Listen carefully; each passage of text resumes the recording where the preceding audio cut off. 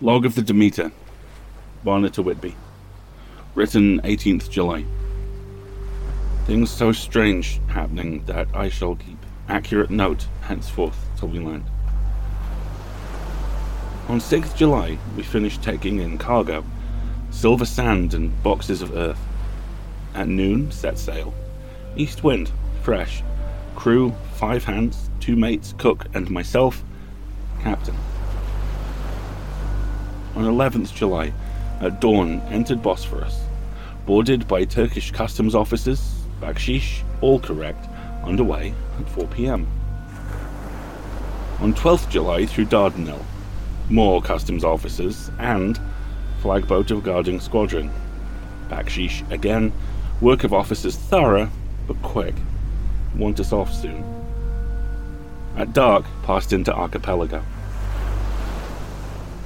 On 13th July, passed Cape Matapan.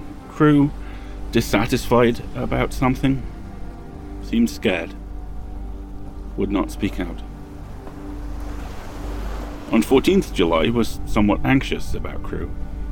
Men all steady fellows who sailed with me before.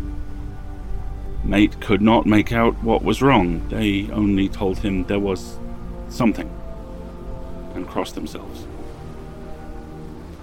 Mate lost temper with one of them that day and struck him. Expected fierce quarrel, but all was quiet. On 16th July, mate reported in the morning that one of crew, Petrovsky, was missing. Could not account for it. Took larboard watch 8 bells last night, was relieved by Abramov, but did not go to punk. Men more downcast than ever. All said they expected something of the kind, but would not say more than there was something aboard. Mate getting very impatient with them. Feared trouble ahead. On 17th July, yesterday, one of the men, Olgarin, came to my cabin and, in an awestruck way, confided to me that he thought there was a strange man aboard the ship. He said that in his watch he had been sheltering behind the deck house as there was a rainstorm, when he saw a tall, thin man, who was not like any of the crew, come up the companionway, go along the deck forward, and disappear. He followed, cautiously, but when he got to bows, found no one, and the hatchways were all closed. He was in a panic of superstitious fear. I am afraid that panic may spread.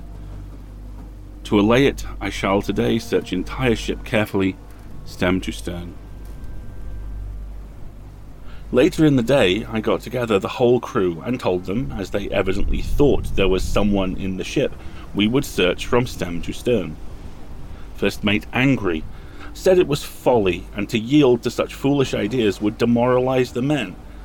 Said he would engage to keep them out of trouble with a handspike.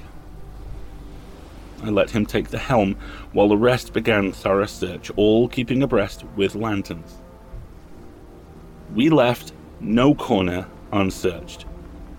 As there were only the big wooden boxes, there were no odd corners where a man could hide.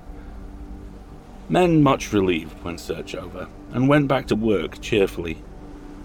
First mate scowled, but said nothing.